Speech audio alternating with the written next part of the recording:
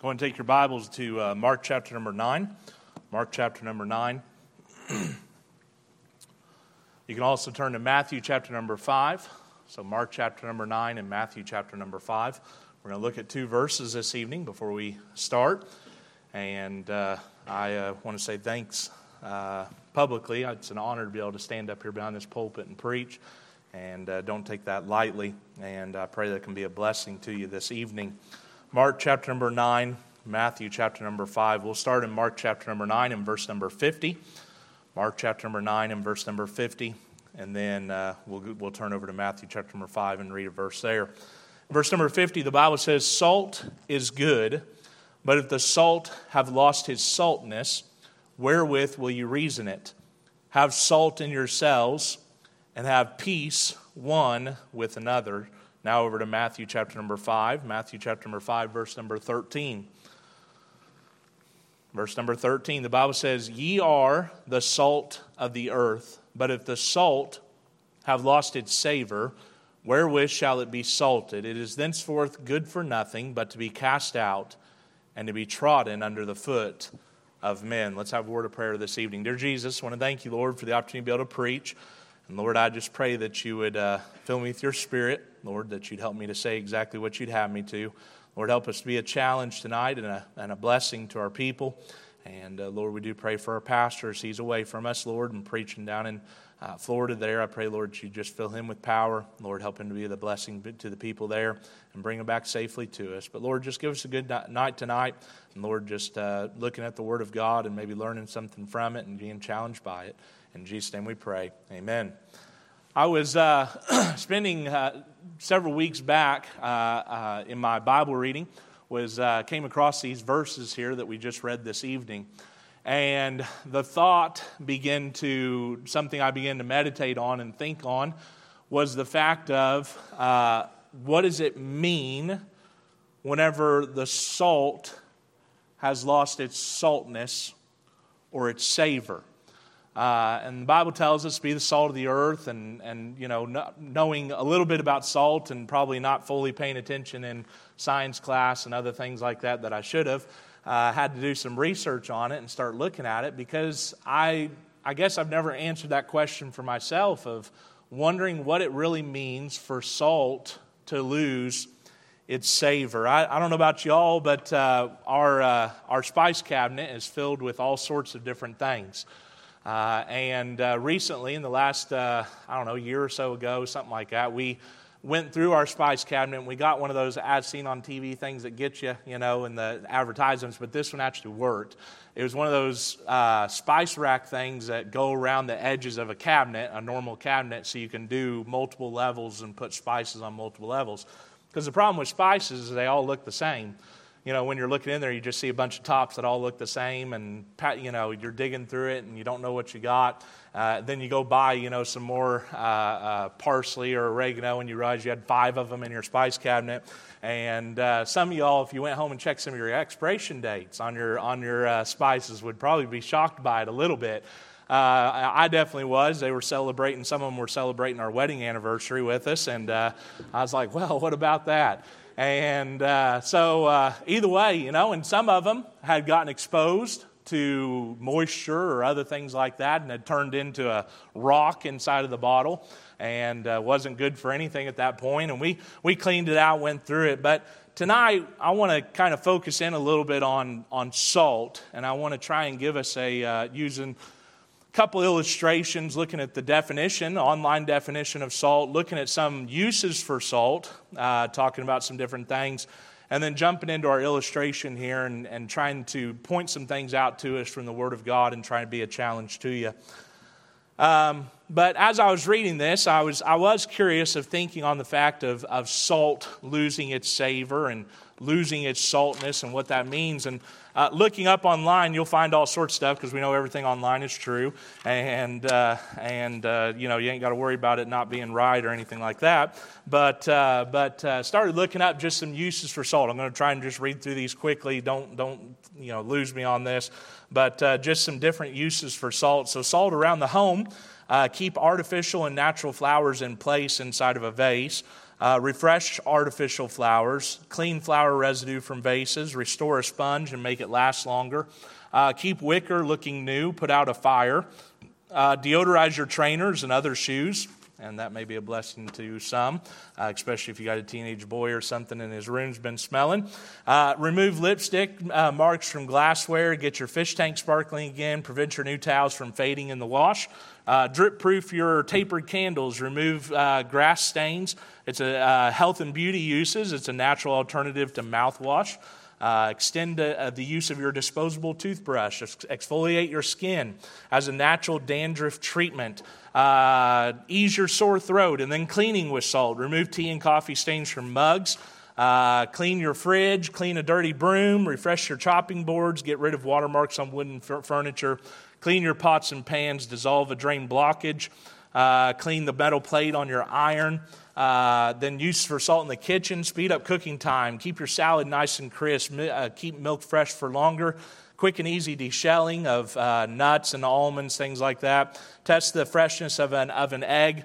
Remove stubborn food odors from your hands. Clean dirty salad leaves quicker. Easy peel eggs. Prevent chopped fruit from browning too quickly. Boil a potato better. Whipped eggs, whites, and double cream quicker. Cook poached eggs like a pro. Extend the life of your cheese. There's using salt outside to keep your car windscreen frost-free in the winter. Get rid of plant-destroying snails and slugs. Y'all done that before? You go outside for a slug and just pour a bunch of salt on it and watch what happens. That's a lot of fun. Easily entertained right here. That's a good time. Stop weeds from growing between your patio slabs. Ant repellent, instant pain relief from a bee sting. Make a quick pre-stain treatment when you're out. Ease an itchy mosquito bite. Stop poison ivy in its tracks. And then wide-scale uses, highway de-icing, agriculture, paper manufacturing, and industrial chemicals. That's not an exhaustive list, but it shows all the different uses that we can have for salt and how much it's actually used today. Looking up online from a NASA article or something like that was, here's a definition for salt, and some of y'all this makes sense to you. Some of y'all may not. I get lost in the numbers of this. Some of y'all that are good with numbers and stuff are like, that's really cool. And so, some of y'all may lose you on this and some may not. But chemically, table salt consists of two elements. You got sodium and chloride. And neither element occurs separately and free in nature, but are found bound together as a compound sodium chloride. It occurs naturally in many parts of the world as the mineral halide, and as mixed, evaporates in salt lakes. Seawater contains an average of 2.6% by weight of sodium chloride, or 78 million metric tons per cubic kilometer, an inexhaustible supply. And then table salt, when viewed with a magnifying glass, can be seen to consist of tiny cube-shaped flakes. Okay, so looking up online and starting to study about it, I learned a lot about salt. Some things I didn't know, some things I did know.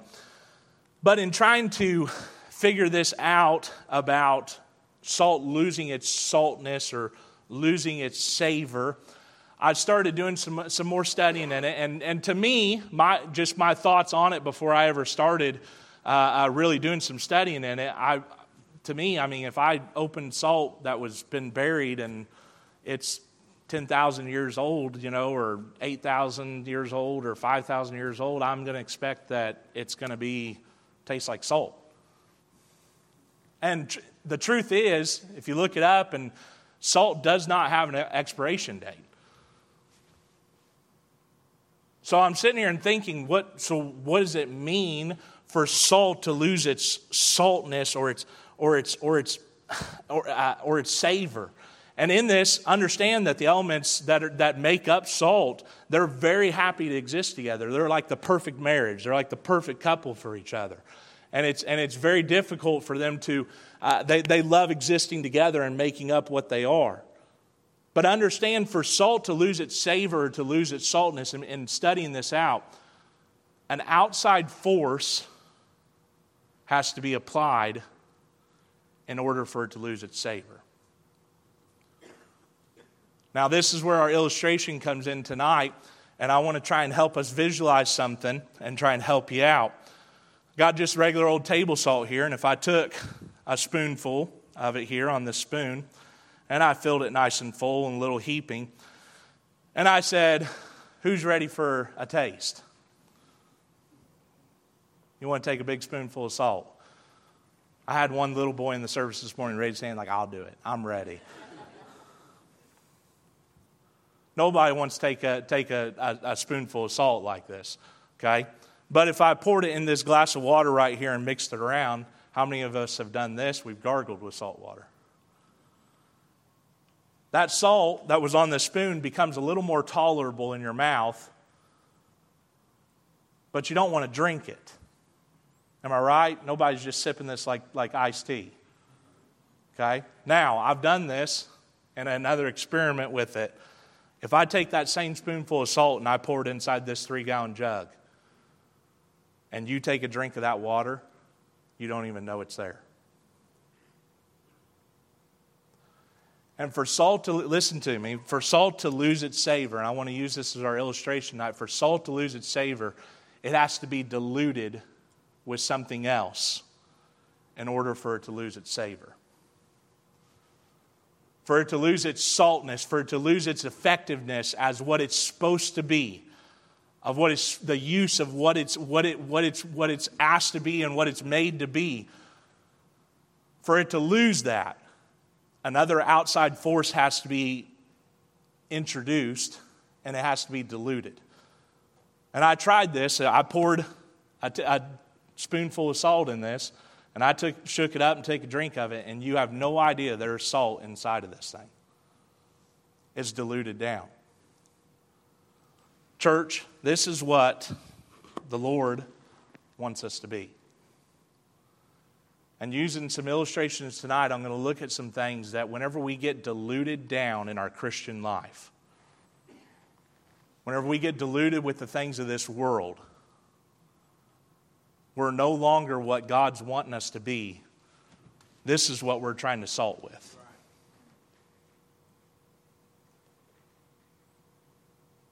We're diluted down with the things in this old world. And we sit there and we may wonder, we say, why don't I have any power?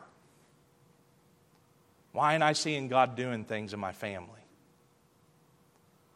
Why ain't I seeing God do things with me? And maybe the problem is we're so diluted down with some things in this world that you don't even know there's salt there.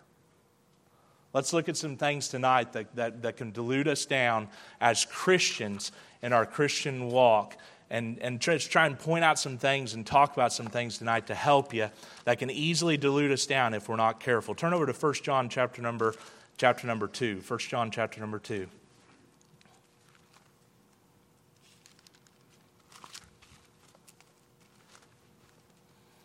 I'll get to it here in a second if I can quit passing by it. There we go. 1 John chapter number 2, verse number 15. The Bible says, "Love not the world, neither the things that are in the world. If any man love the world, the love of the Father is not in him. For all that is in the world, the lust of the flesh, and the lust of the eyes, and the pride of life, is not of the Father, but is of the world." The first thing here, chief and foremost, that can dilute us down as Christians is a love for this world. Let me help you and remind you again that Satan has been doing what he's been doing for a very long time. He knows what he's doing. He knows the weaknesses. He knows how to make things look flashy, how things to make them look good. He knows what the lust of the flesh is. He knows what the lust of the eyes is. He knows what the pride of life is. And he's going to dangle those things in front of you and try and get those things involved in your life. So now that God's asking us to be the salt of the earth, and we should be the salt of the earth, now we're trying to do this Christian life diluted down with the things of this old world. And going around and saying, "Here, you want some salt? Here, you want some salt?" I'm pretty sure that if I walked up to your table and this is what I was carrying for a salt shaker, you'd be scooting back from the table real quick.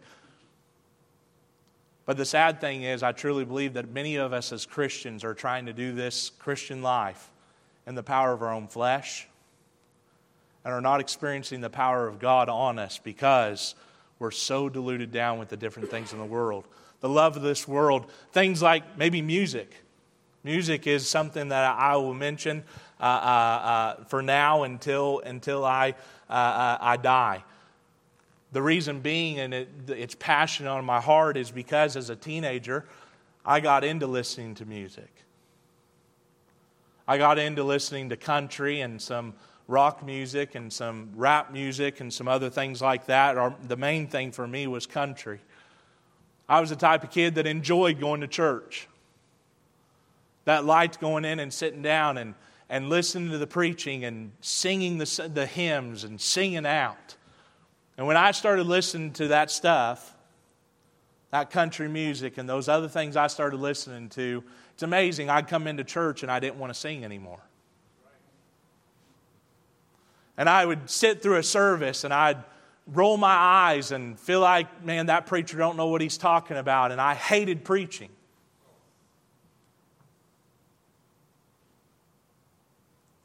And I hated those types of things. But you know what was in my car? Because I'm, just wanted to look like a really spiritual teenager. You went to all the presets in my car. Is 89.3 FM, WYTJ, Will You Trust Jesus? A ministry of Bethel Baptist Church in Linton, Indiana. And if you went through every one of my presets on my car, it was 89.3 FM.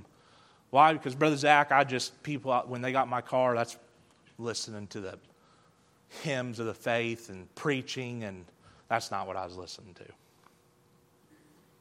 Hiding it from mom and dad, lying to my mom and dad about it, and it about destroyed me.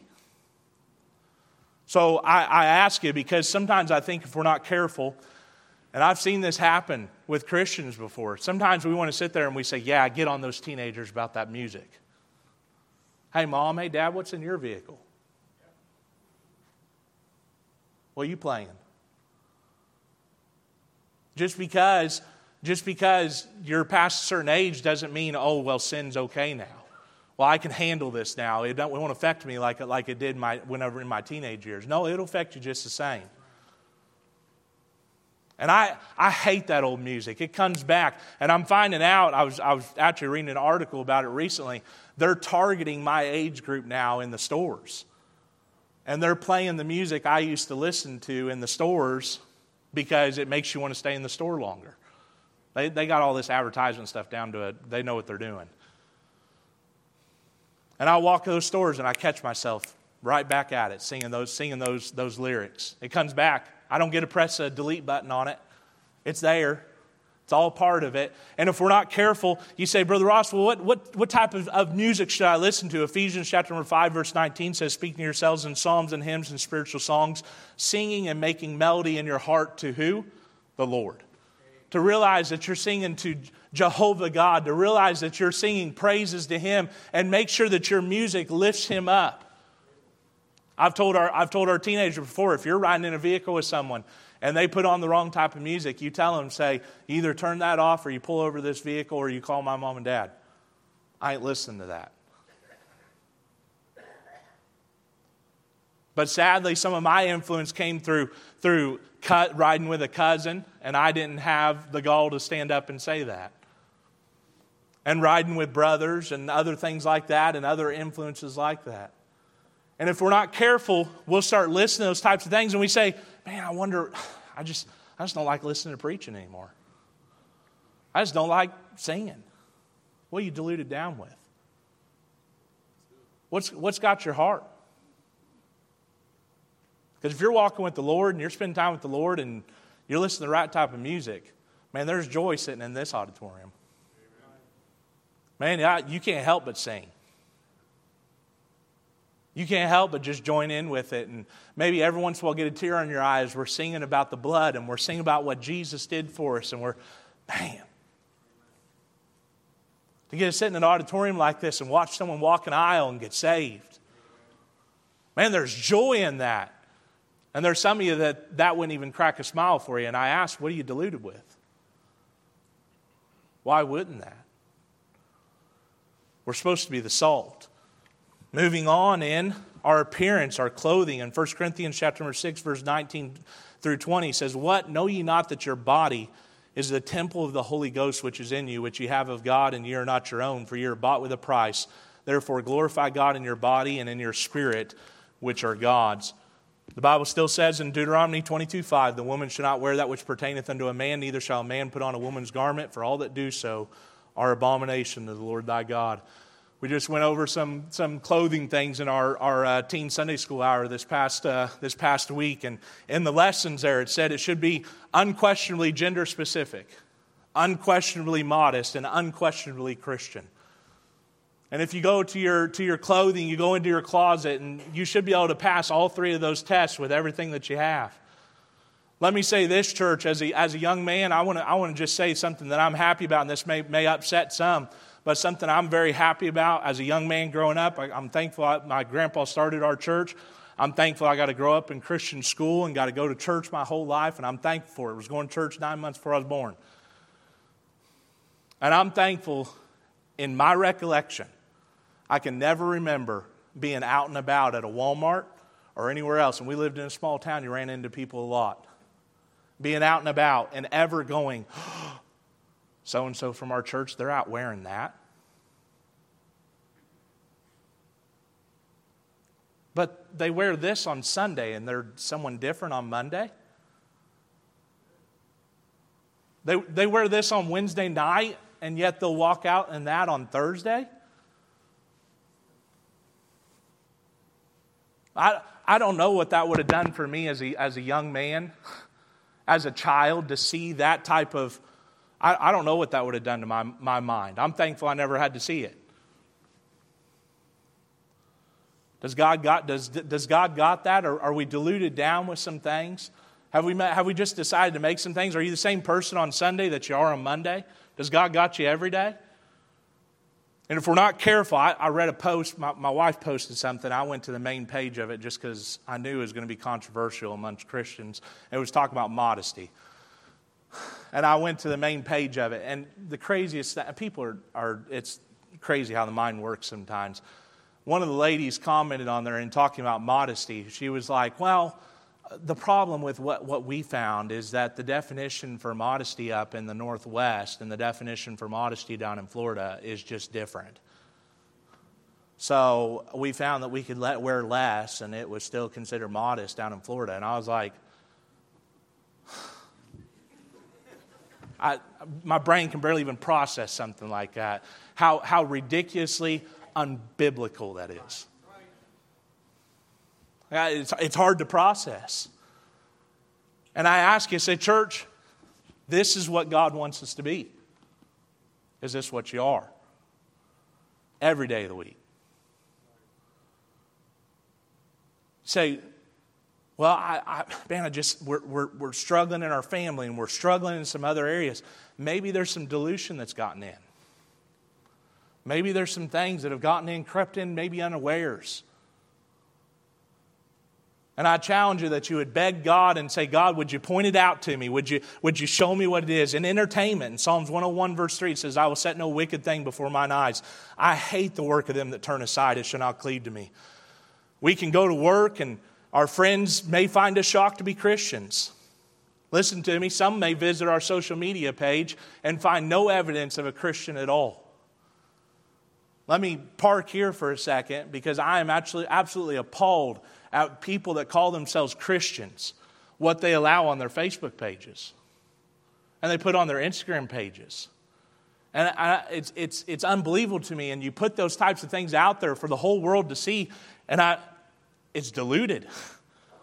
The unbiblical quotes and the wickedness and all this empowerment, different things they share and stuff. And I'm like, have you not filtered anything through the Word of God? Have you not filtered anything through that? When people visit your social media page, it should be shining bright. Man, this person's a Christian. They attend a good church, and they're not afraid to show someone that they're a Christian. I mean, share pictures of your family here and there, and share different things like that. But man, if you visit someone's Facebook page and it's like, it's amazing. And maybe we need to do checkups on those things. And maybe we need to look at those types of things, because the world looks at us and they say, you listen to what I listen to, and you dress like I dress, and you watch what I watch, and you share what I share. And we sit here and say, man, I can't get someone to come to church with me, and I can't get someone to, I haven't been able to lead someone to the Lord, and I haven't seen this, and I haven't seen God's touch in my life, and we're struggling in our family, and we're struggling in these different things. And I say, you're deluded. God wants us to be the salt. And we've let some things creep in unawares. Turn to Colossians chapter number 3. I want to look at some other things here. Colossians chapter number 3.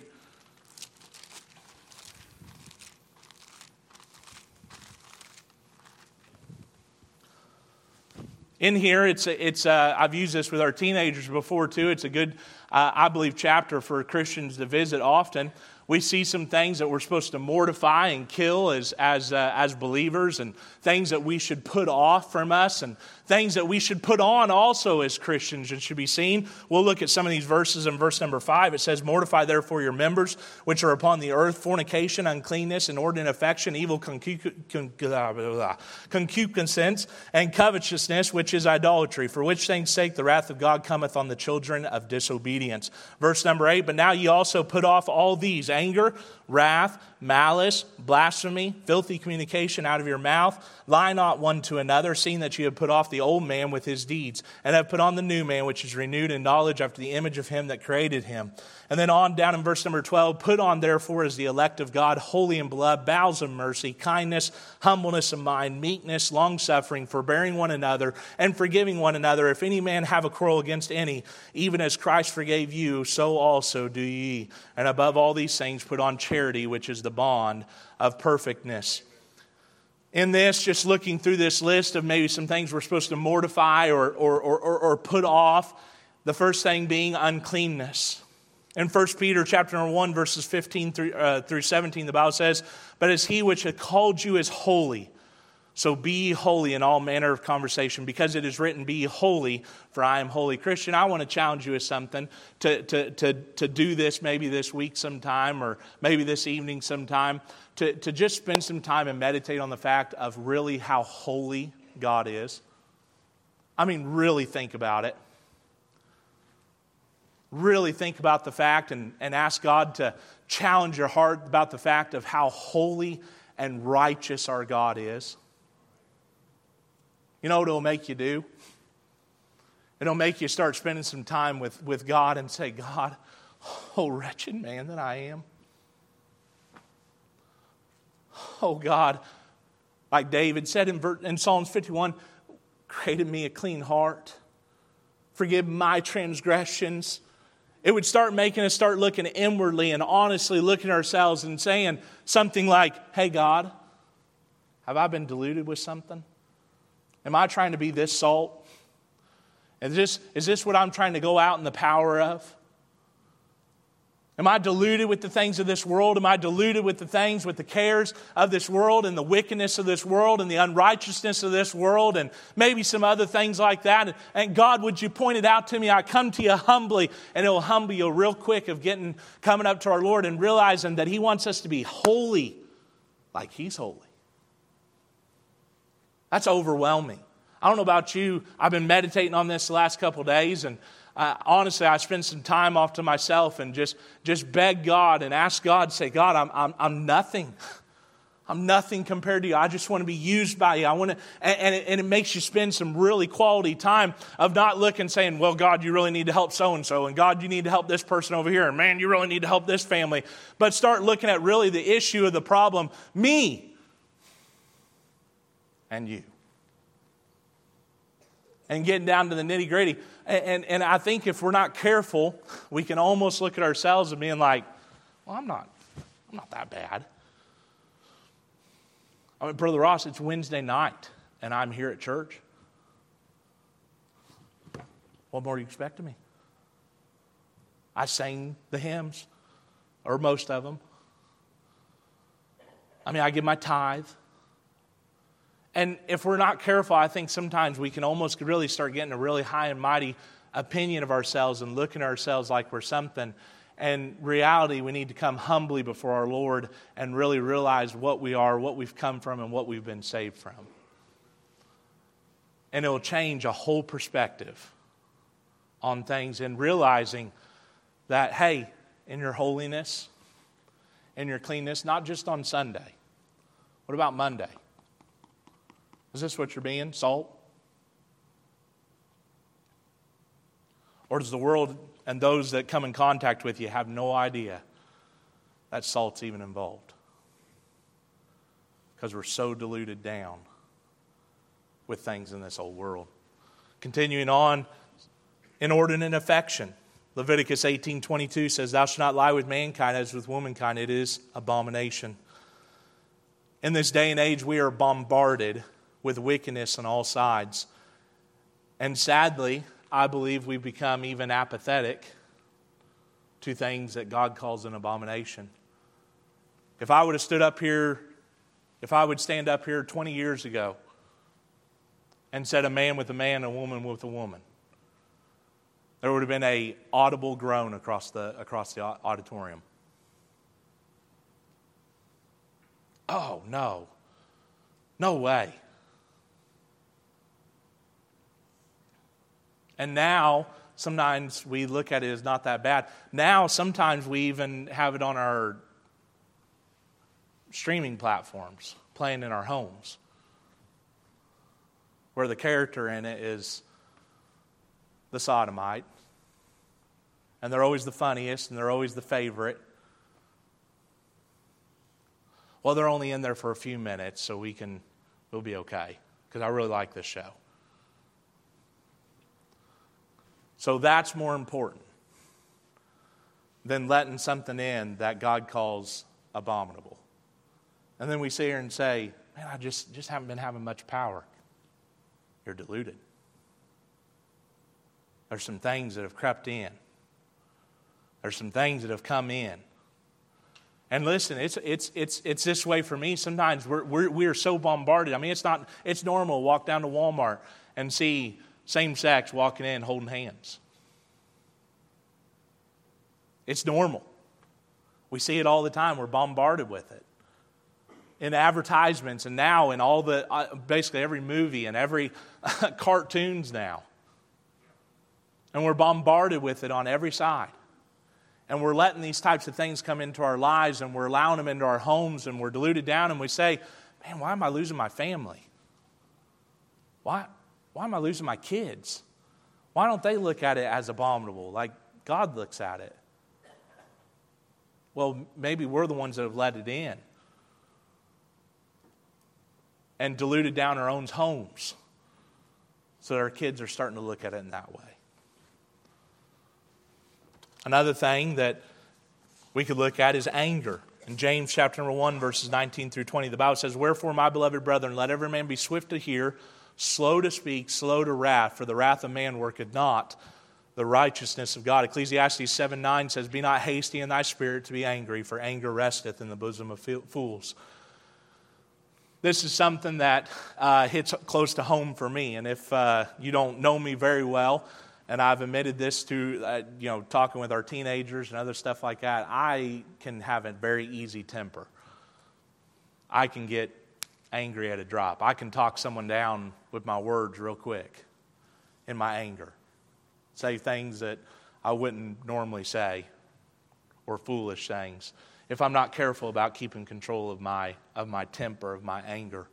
And it's something that I ask God to help me with, and I really try and be conscious of, because I don't want to be an angry person. I like having fun. I like laughing about things. I like doing the right type of things in that. But if we're walking around with an angry testimony all the time, I saw it was supposed to be a funny picture, but it was obviously an older couple, and they were getting out of church on a Sunday morning, and it said at the bottom, "Getting ready to go down and verbally abuse my waitress."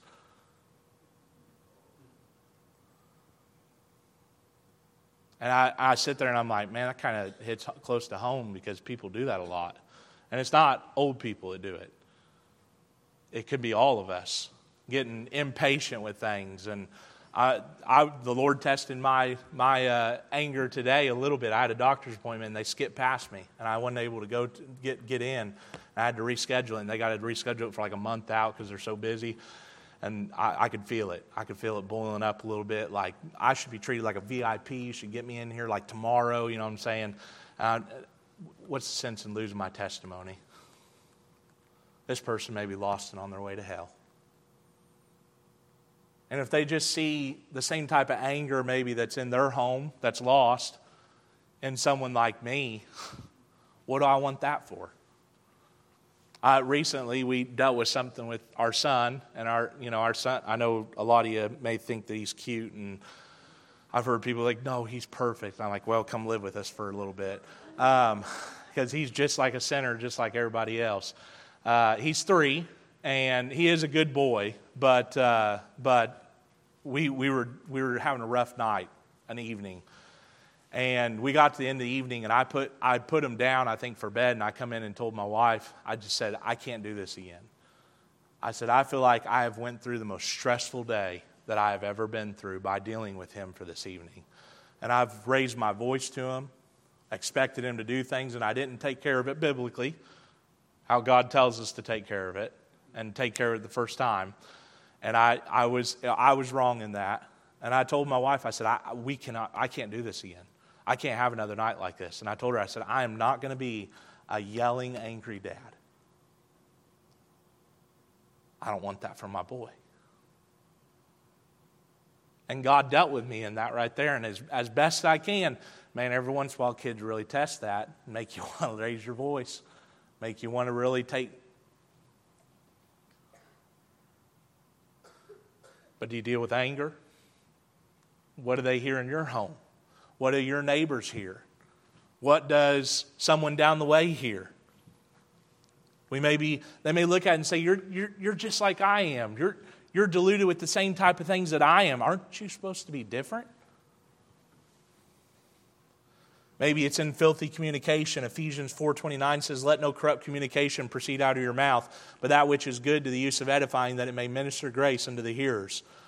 The filthy jokes, the filthy language, it just dilutes the salt, and the world sees no difference. Let me fill you in on something. Those filthy jokes aren't funny, and that filthy language isn't Christ-honoring, and you should stay away from it, and you should call people out that would want to share things like that.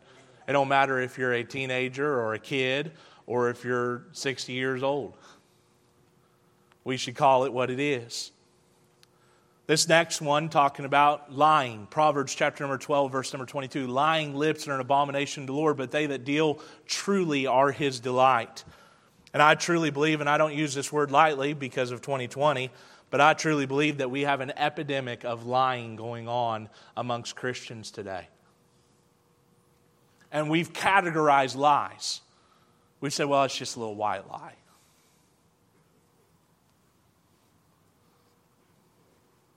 Go to the doctor's office, how much you weigh? You go to the DMV, how much you weigh?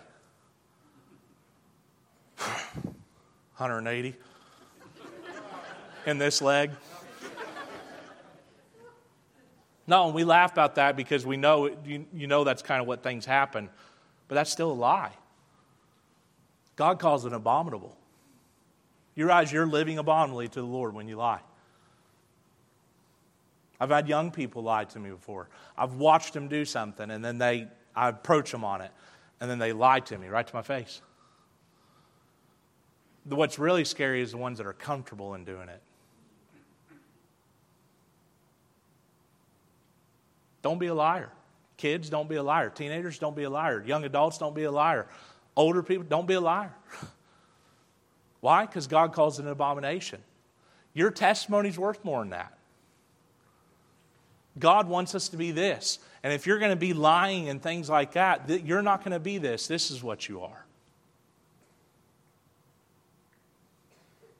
And me having an effect in this world and be able to do something for Christ is a whole lot more important than some dumb little white lie that we like to categorize it like. Lying. Is it a problem? Oh, this is a big one. Turn over to James chapter number 3. We want to read some verses here and I'll be done soon. I understand this is a bit of an uncomfortable message. God did a work in my heart, in my Bible reading in it. And I hope we can just maybe look inwardly at some things and get some things taken care of if we can. Verse number 9 of James chapter number 3, the Bible says, "Therewith bless we God, even the Father, and therewith curse we men, which are made after the similitude of God. Out of the same mouth proceeding blessing and cursing. My brethren, these things ought not to be so to be. Doth a fountain send forth at the same place sweet water and bitter? Can the fig tree, my brethren, bear olive berries, either a vine fig? So can no fountain both yield salt water and fresh.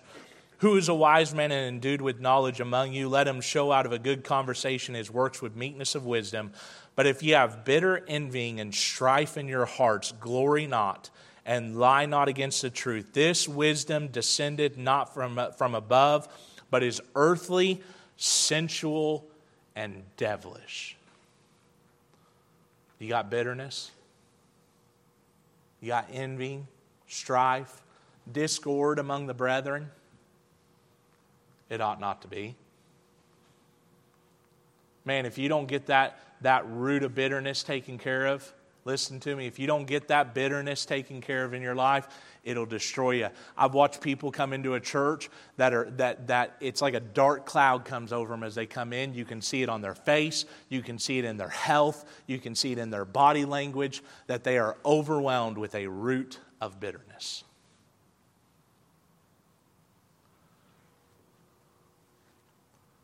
You won't walk over to the other side of a church because you may run into so-and-so over here. God help us. You won't call that family member on the phone. Had a brother cut and stop on the way out of the door this morning crying, and he told me, he said, Monday, he said, I haven't talked to my brother-in-law in years. And he said, I went out with him on Monday, and he said, it feels so good to just put that behind me. He said, some dumb family quarrel. He said, it wasn't even him, but we were on opposite sides because a family quarrel happened. So we were against each other. And he said, I've lost all these years. And he said, it feels so good to finally just talk to him. Amen. And fellowship with him. And if we're not careful, that same thing will happen in the walls of our own church. You'll let some foolish root of bitterness. It's not godly, it's devilish. That's where it comes from. That's where it proceeds from. It's from Satan himself. And it just is to come in and dilute down the church from what it's supposed to be accomplishing and doing. Put that stuff behind you. Get rid of that hatred. Get rid of that bitterness. Ask God to make you salt again. Have you lost your savor? Now in this, I understand it's been a little bit hard, and you say, man, that's a little depressing. How do we get the saltiness back? In my experimenting with this, and I had some fun doing that, I'll be honest, poured the salt in here. We couldn't really taste it. You can taste it in this. I took a pot of water and I put it on the stove, and I poured water in it, and I put salt in it, and I turned the heat up. And I left it. Once that water boiled away, you know what I was left with? Salt. You don't have to be diluted down with things. You can get back to exactly what God's asking you to be. But it has to be your decision. You can't sit here tonight and say, well, I hope so-and-so's listening over there. They really need it. God help you. You're the one that needs it. Go look in the mirror.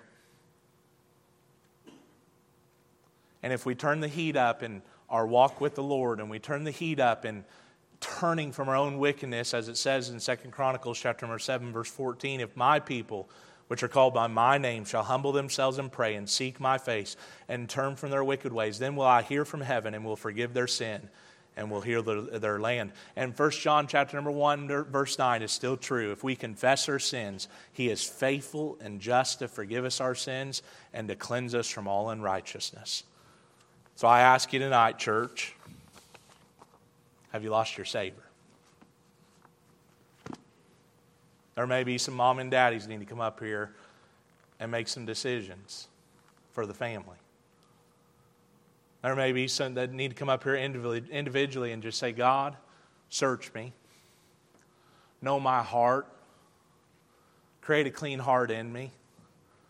Why? Because I want to be what God intended for me to be, and be the salt of the earth.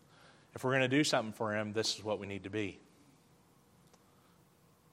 Let's bow our head and close our eyes. Lord, I thank You for tonight. Lord, You laid this message on my heart. Lord, I just want to call sin, sin. Lord, I just want to bring glory and honor to You. And Lord, I just pray that You would move in a powerful way across our auditorium this evening. Lord, that You wouldn't keep someone from, well, what would someone think if I went forward and dealt with the Lord? Or what would this person think? Lord, I just pray that nonsense would be put aside and we would just deal with the Lord tonight. Lord, I pray that Your Holy Spirit would have free reign. Lord, help us to deal with us. Lord, not worry about anybody else, but to come up and, Lord, to deal with exactly what we need to deal with in our lives. And Lord, most importantly, not just leave it here, to take it home, and that there would be a change and a difference in each and every home and each and every life. And Lord, we just want to bring glory and honor to You. Lord, help us to be the salt that we need to be. In Jesus' name we pray. Amen.